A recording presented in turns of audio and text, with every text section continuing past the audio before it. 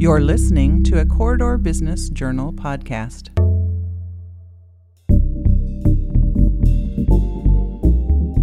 I'm Nate Kading, and this is Real Success. This is the Corridor Business Journal podcast, where we explore the life and careers of the Corridor's most influential business leaders. Brandy Mueller is the managing director and founding partner of the Overture Group, a search and consulting firm with offices here in the Corridor and Chicago. She's an Iowa farm girl who went on to get her psychology degree from the University of Northern Iowa, where in her spare time she also mastered the art of social networking. After working for over a decade in corporate environments, now she's become an expert in solving one of the biggest challenges facing companies today, finding the right people. We talked about lessons learned from her upbringing, the turning point in her career when she brushed aside the fear of failure to pursue a big new career opportunity, and also all of the common career mistakes for all of us to avoid. I learned a lot, and I think you will too. Stay tuned.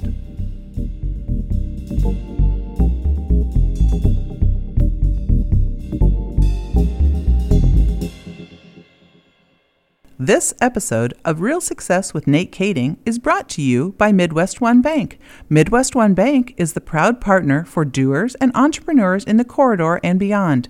As an SBA preferred lender, our team is ready to help you reach your business goals.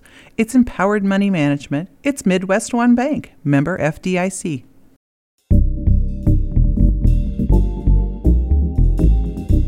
So Brandy, how would you describe what you all do over at the Overture Group? So we work with clients, and they come to us and say, hey, we're looking for XYZ for our business. We have a problem and we need your help to solve it.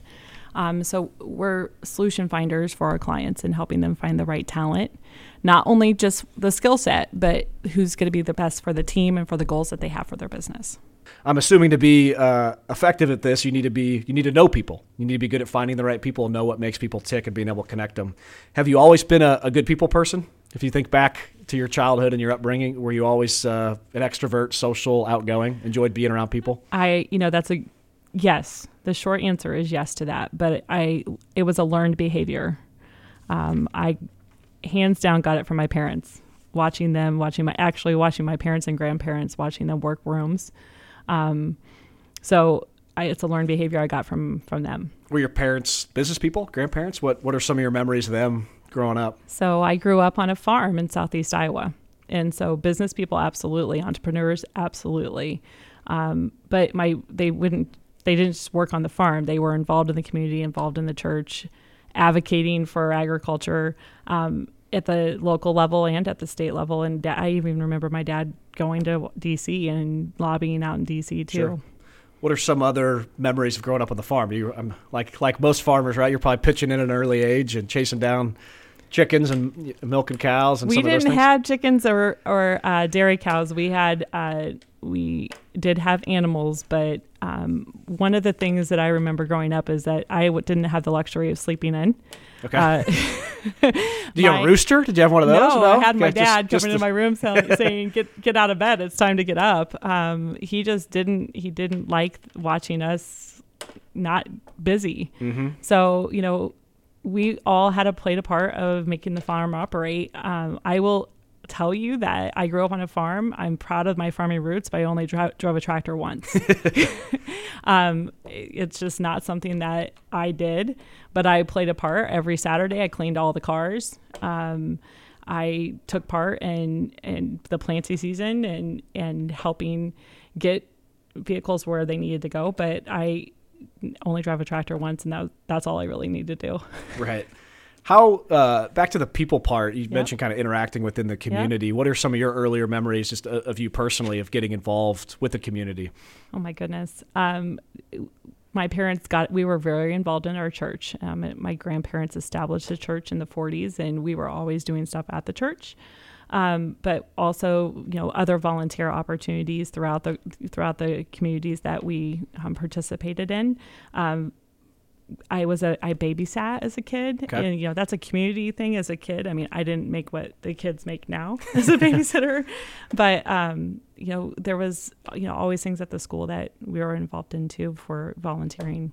Yeah. How would you describe yourself as a student growing up? Were you always strong? Did you enjoy school, or is it something that was more learned? Well, I was a student athlete. Okay. So I probably was an average student, but really I had to learn how to balance my time off and on the court. So getting your homework done and then practice. And, it was always a balance. As you know, it was a balance. Teaches you a certain amount of discipline for sure. Absolutely. Balance. So graduated high school, talk to me a little bit about your journey from, through college and into the professional world. So I graduated high school in '94 and then went to the University of Northern Iowa. My dad would tell people I got my degree in social networking before social networking was a thing. Yeah. Call me on Friday. My college roommates hated it, but he'd call me on Friday morning and say, "How was Sharkies last night, honey?" That's good. But I say that's a skill that served you right? well now, right? It's a skill that served me well now. I was always networking, and that was probably the most. It was fun in college, but it was also a way of getting to know people and networking. What makes a successful networker? How do you get good at that? If there's an aspiring networker out there, what would you recommend? It's being genuinely interested. I had a conversation recently with a good friend about this. It's being genuinely interested in helping. What do they need to be successful, rather than it being about you? It's about them. And I think that's where the first thing where you can be successful in helping someone. Have you always been a good listener? Would you describe yourself as a good listener? Or is that a skill you've had to work on? Well, I think it's always a skill to work on. I think that you can quickly start talking, but I think you learn more when you're listening to the person and learning more. I think that listening, I spend more time listening than talking in what I do. I think when you and I first met, you were asking me all the questions, and I felt like it was a role reversal of I'm usually the one. You flipped it on me, and it was a little bit uncomfortable because I rather be asking the questions and listening rather than doing all the talking. Yeah, we'll flip it on you again today too. Right. That's what you're doing. And you had a degree in psychology, right, from UNI? I did. How has that informed your work now, the field of psychology? Because there's a little bit of that at play, I'm assuming. I spent a lot of time counseling candidates, clients, and helping them try to figure out what's going to work best for them. It's not a success for us if we're fitting the round peg in the square hole with a candidate. That's where listening comes into play, Nate, is helping them, listening to them on what motivates them, what's going to help them feel like when they go to work, this is fun. It's not work. They're having a good time. And so that listening element and what is driving them is what's important and what makes success happen in what we do. So help them sort of internalize and become aware of things, because I'm sure you run across a fair amount of candidates that kind of find themselves at some sort of career crossroads, right? So it's you're kind of helping them identify which direction to take at the fork of the road a little bit. A lot of candidates that we're talking with are not actively looking for a job. So that's like, what motivates you? What are you getting out of where you're currently at today? And if they're not, okay, then what is going to get you motivated? What's going to get you excited about your next 5 years or next 2 years? Yeah. What are you seeing? And it's hard to generalize when you talk about people and occupations, but what are you seeing today is, what are some motivating factors? Is there anything that really jumps out to you now, or maybe something you're seeing now that you didn't see at the beginning of your career in executive search? Has it changed at all? What's motivating people to take one job as opposed to another? Well, it just depends on the level of job, right? If you're talking to a new college grad, there's more jobs out there today than there was 20 years ago, I feel. But if you're talking to a CFO level candidate, it's really about the culture. Culture is probably bigger today than it was 20 years ago. What's the succession opportunities? That's always been the same. It's the core, in my opinion, is culture. Is it a good team? How much change are we going to have to be instituting? Those are the types of elements that we're looking at and talking to with candidates today. Yeah. That seems tricky, though, with the culture side, because that's something that, you have to really get yourself inside of to really understand and appreciate what a unique culture might look like within a business. How do you, during this kind of courtship process that might last 30 days or 3 months or however long that might be, what are the tactics that you've seen to be successful to get a candidate acquainted with a certain company's culture? We got to know the company. We got to know what they're talking about we got to get a feel about what they're saying is really true. So we spent a lot of time with the client up front about what their company is about and why people enjoy working there. Why do they work there? Does success look like for whomever comes and works for them? So we spent a lot of more time almost with the company up front before we start searching for the ideal person for their team. Understanding each company's culture so you can communicate that back to the candidate. Absolutely. If you were to kind of create or craft the perfect business culture that you think is the most sought after today, what would that be? A couple key principles there for a successful business culture. Every company is going to be different, from a service industry business to a manufacturer, but one that respects their employees and the value that they can add to the business, to ensure that the growth can, so they can grow, not only help the business grow, but grow professionally. I think that's where each company has that secret sauce that they have to create. Not every company is cookie cutter. Right. Every company has their special secret sauce. But if you can encourage growth of your employees, not only, and they play a part in the growth and the success of the company, that's where everybody's going to win. That personal growth. Yeah. And you've had that personal growth, in your own personal career, because you finished with UNI, and then after you got out of school, in general, you went on and worked within a larger company at RSM or McGladdery at the time. Talk a bit about your professional journey from working there within that company to where you're at to now as a founding partner at the Overture Group.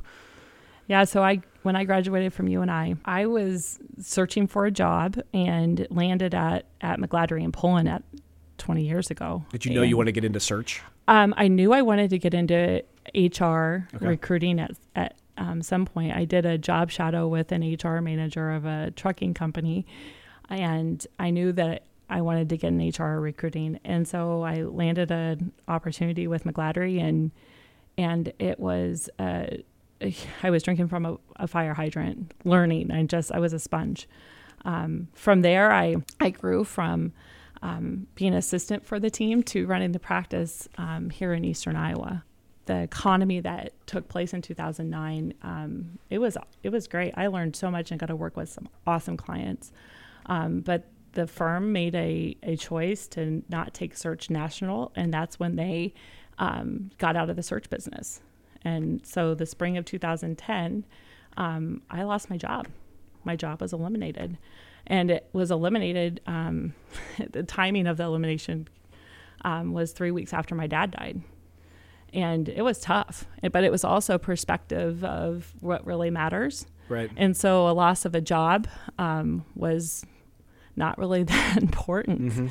But it was a turning point in my career where I had to decide, did I want to go work for another large corporation, which I had an offer to do that, or to join my partners who were in the Chicagoland area and start the Overture Group. And clearly I went with the latter, but it was a really big, pivotal decision in my life. And no one in my family wanted to help me make that decision. Sure. We were all grieving, but I had some really good friends and people that have been just great mentors to me that lifted me up and encouraged me to do it. I had specifically one of them said to me, "Brandy, what are you so afraid of?" And I looked at him. We were having dinner. I looked at him. I'm like, "Well, failure." And he goes, "So what?" I go, "What do you mean, so what? I don't want to fail." He's like, "So what if you do? You got to do something different." But that was my aha moment, and started getting things put into place to make it happen. That's awesome. And as you look back at that kind of that turning point, that fork in the road, and you kind of said, hey, maybe envision the failure and how not as bad as that might be, right? At first blush, we all think about that. Right. Being able to move past that. What was sort of the next step then? You mentioned you had some partners in Chicago. Was it okay? Now we're going full forward and don't look in the rearview mirror. We're going all in on this thing. Well, pretty much. There was all the legal stuff that had to happen, but it was getting everything put into place, and it was. I didn't go big like some companies do and go and get office space and go and do all those things. I officed out of my house for the first year and kept it lean. I kept it real lean. Yeah. And took care of, made for sure that we were going to be okay before we started looking for office space and going big. It might have having my second child might have been the reason why we had to get out of the house, because we were outgrowing our house, and so my my office at home had to turn into a nursery. So that's where we started our real growth, is when Ada came along. Yeah. I always find it interesting, these sort of turning points in people's careers. If you look back, just to play the what if game for a second, if your partners hadn't already kind of had this other option, more I'll call it entrepreneurial option happening, or if you didn't have this other big life occurrence with the passing of your father, do you think any of those kind of external circumstances would have maybe steered you in a different direction at that time, or was it? Do you think if either of those things weren't happening, you would have made the same decision? I think timing is everything, and I'll tell you, I had multiple conversations with my dad about doing this on my own. And he was like, you got to go do this on your own. This is what you should be doing. And so when it all happened for a reason. Right. And there was some signs that came. I really wanted him. He was my mentor. I really wanted him to say, do it. And he sent me some pretty amazing signs telling me that it was going to be okay. That's awesome. Yep. And then fast forwarding now here to 2019, and you've built up an amazing business here with the footprint in Illinois and Iowa. It's one of the great business success stories here in the area. But I always marvel at people like that have been able to build this up and being able to kind of have some resemblance of a work life, sort of balance. And especially now, you guys with the job shortages, and there's all the news around record, low unemployment rates. And I'm assuming that, you guys are in high demand, and your firm is in big growth mode. Talk a bit about how you over the course of the last 10 years, have you built the business, have been able to manage keeping your work and your life and everything kind of in balance? Well, I think work-life balance is a topic that gets talked about a lot, Nate, and I would be lying to you to say I have it all the time. Like, there are times where I just say, okay, enough, I need to take some time for me and the family and focus on that. And then there's times where I have to focus on the business. But it's having that support system of my husband and the family that we make it work. It's kind of like, I'm going to go back to my farming roots, like in the spring and the fall, it's go time. Yeah. And when the work is there, it's go time.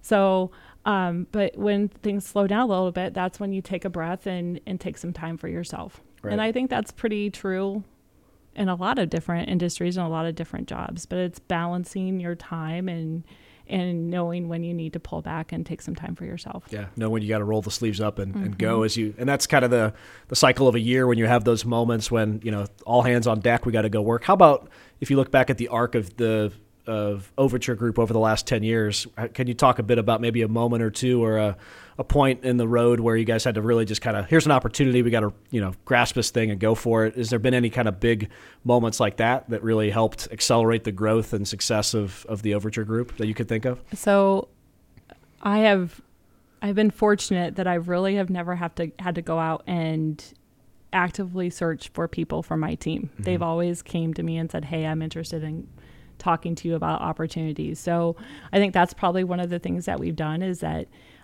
when someone knocks on the door and they offer something that maybe I don't have an expertise in, that's where we add that talent to our team. Build the firm around the people. Build the firm around the people rather than going and trying to find somebody that may have a recruiting background and may fit.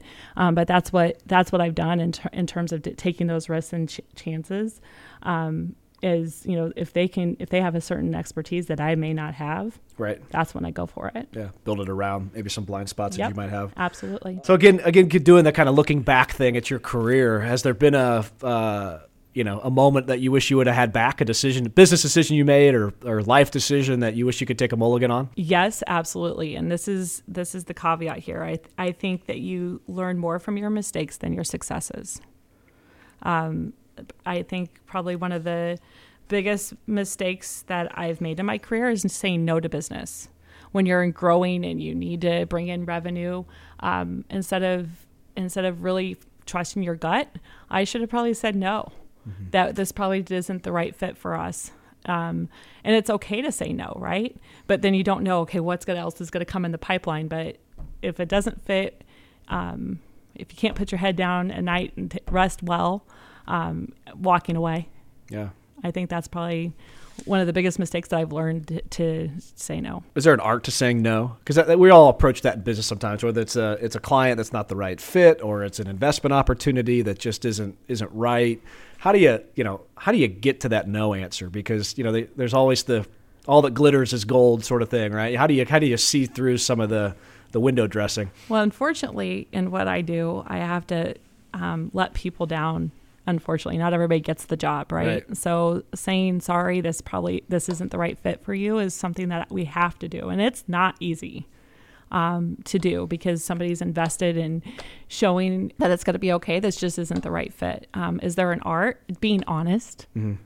and direct and compassionate. Those are all important. Telling a client, no, this probably isn't the right fit. I mean, if it's not the right fit, it's not the right fit. Right. And you got to be able to walk away. That's great.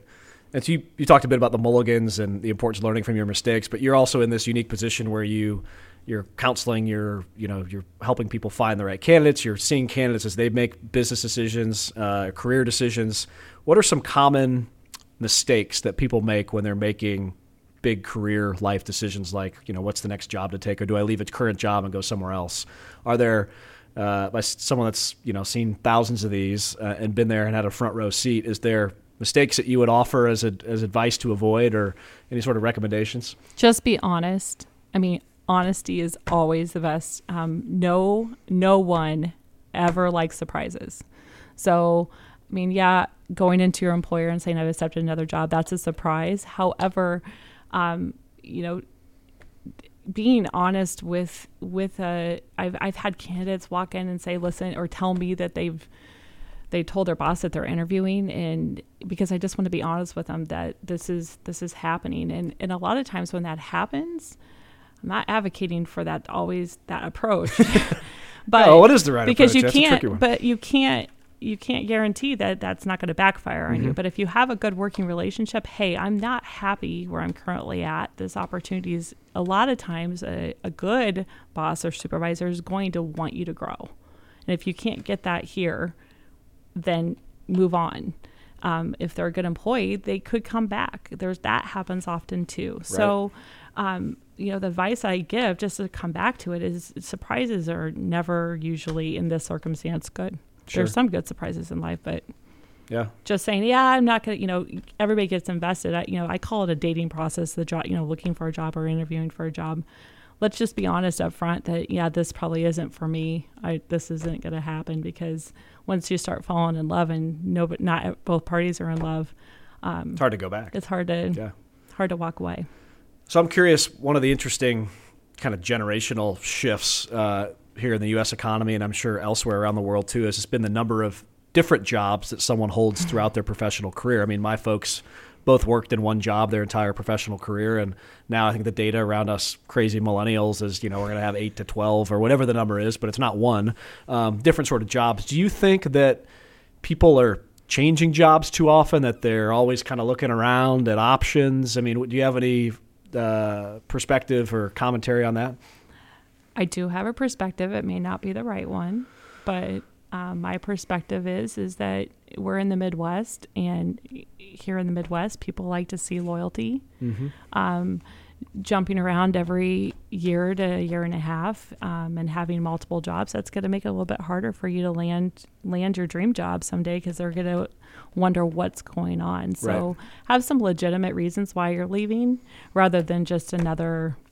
Yeah. Just because I wanted to. I mean, that's usually not a real good excuse, and that's going to make the potential employer a little bit leery about hiring you and bringing you on and investing in you for their organization. Yeah, that's a good perspective. I always like this question just because I think it's interesting to hear how people look at it. But if you were to look back at your career and kind of allocate a percentage to the success of your career, how much of it was due to, hard work? And you mentioned, growing up on a farm, and that's always been instilled in you at an early age. Hard work versus kind of luck and just kind of circumstances aligning at the right moment. How much would you put on one versus the other? I think hard work brings luck to you. I believe that 100%. Okay. So both. I mean, you need a little luck, but you also, if you're, if you put the hard work in, the luck will come. Sure. That's great. Okay. We like to end all these interviews with just some quick questions here. If given the chance, what profession other than your own would you most like to attempt? I'd be a chef. A chef? There you go. I like it. What kind of food? Mexican. Perfect. How about a business leader? Is there someone out there that you've always admired? My dad. Okay. Great. How about a podcast or TV show? Anything that you're watching now at home or listening to? Actually, so I have 2 podcasts that I've been listening to lately. One of them is my friend Joe Stopulus. Okay. I met him in Leadership Iowa, and he's got a podcast called Man Up.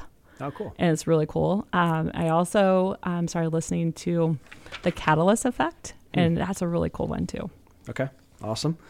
Motivational quote, something you guys have up at the office over there with the Overture Group? Or whatever you are, be a good one.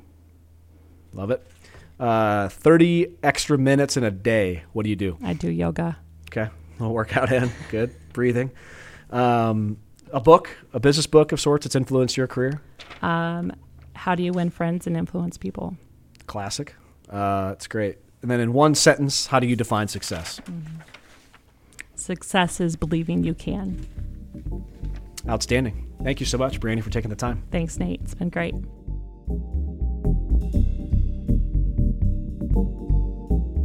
This episode was produced by Joe Coffey of Coffee Grande Studios. Be sure to follow us on Facebook and Twitter at CB Journal.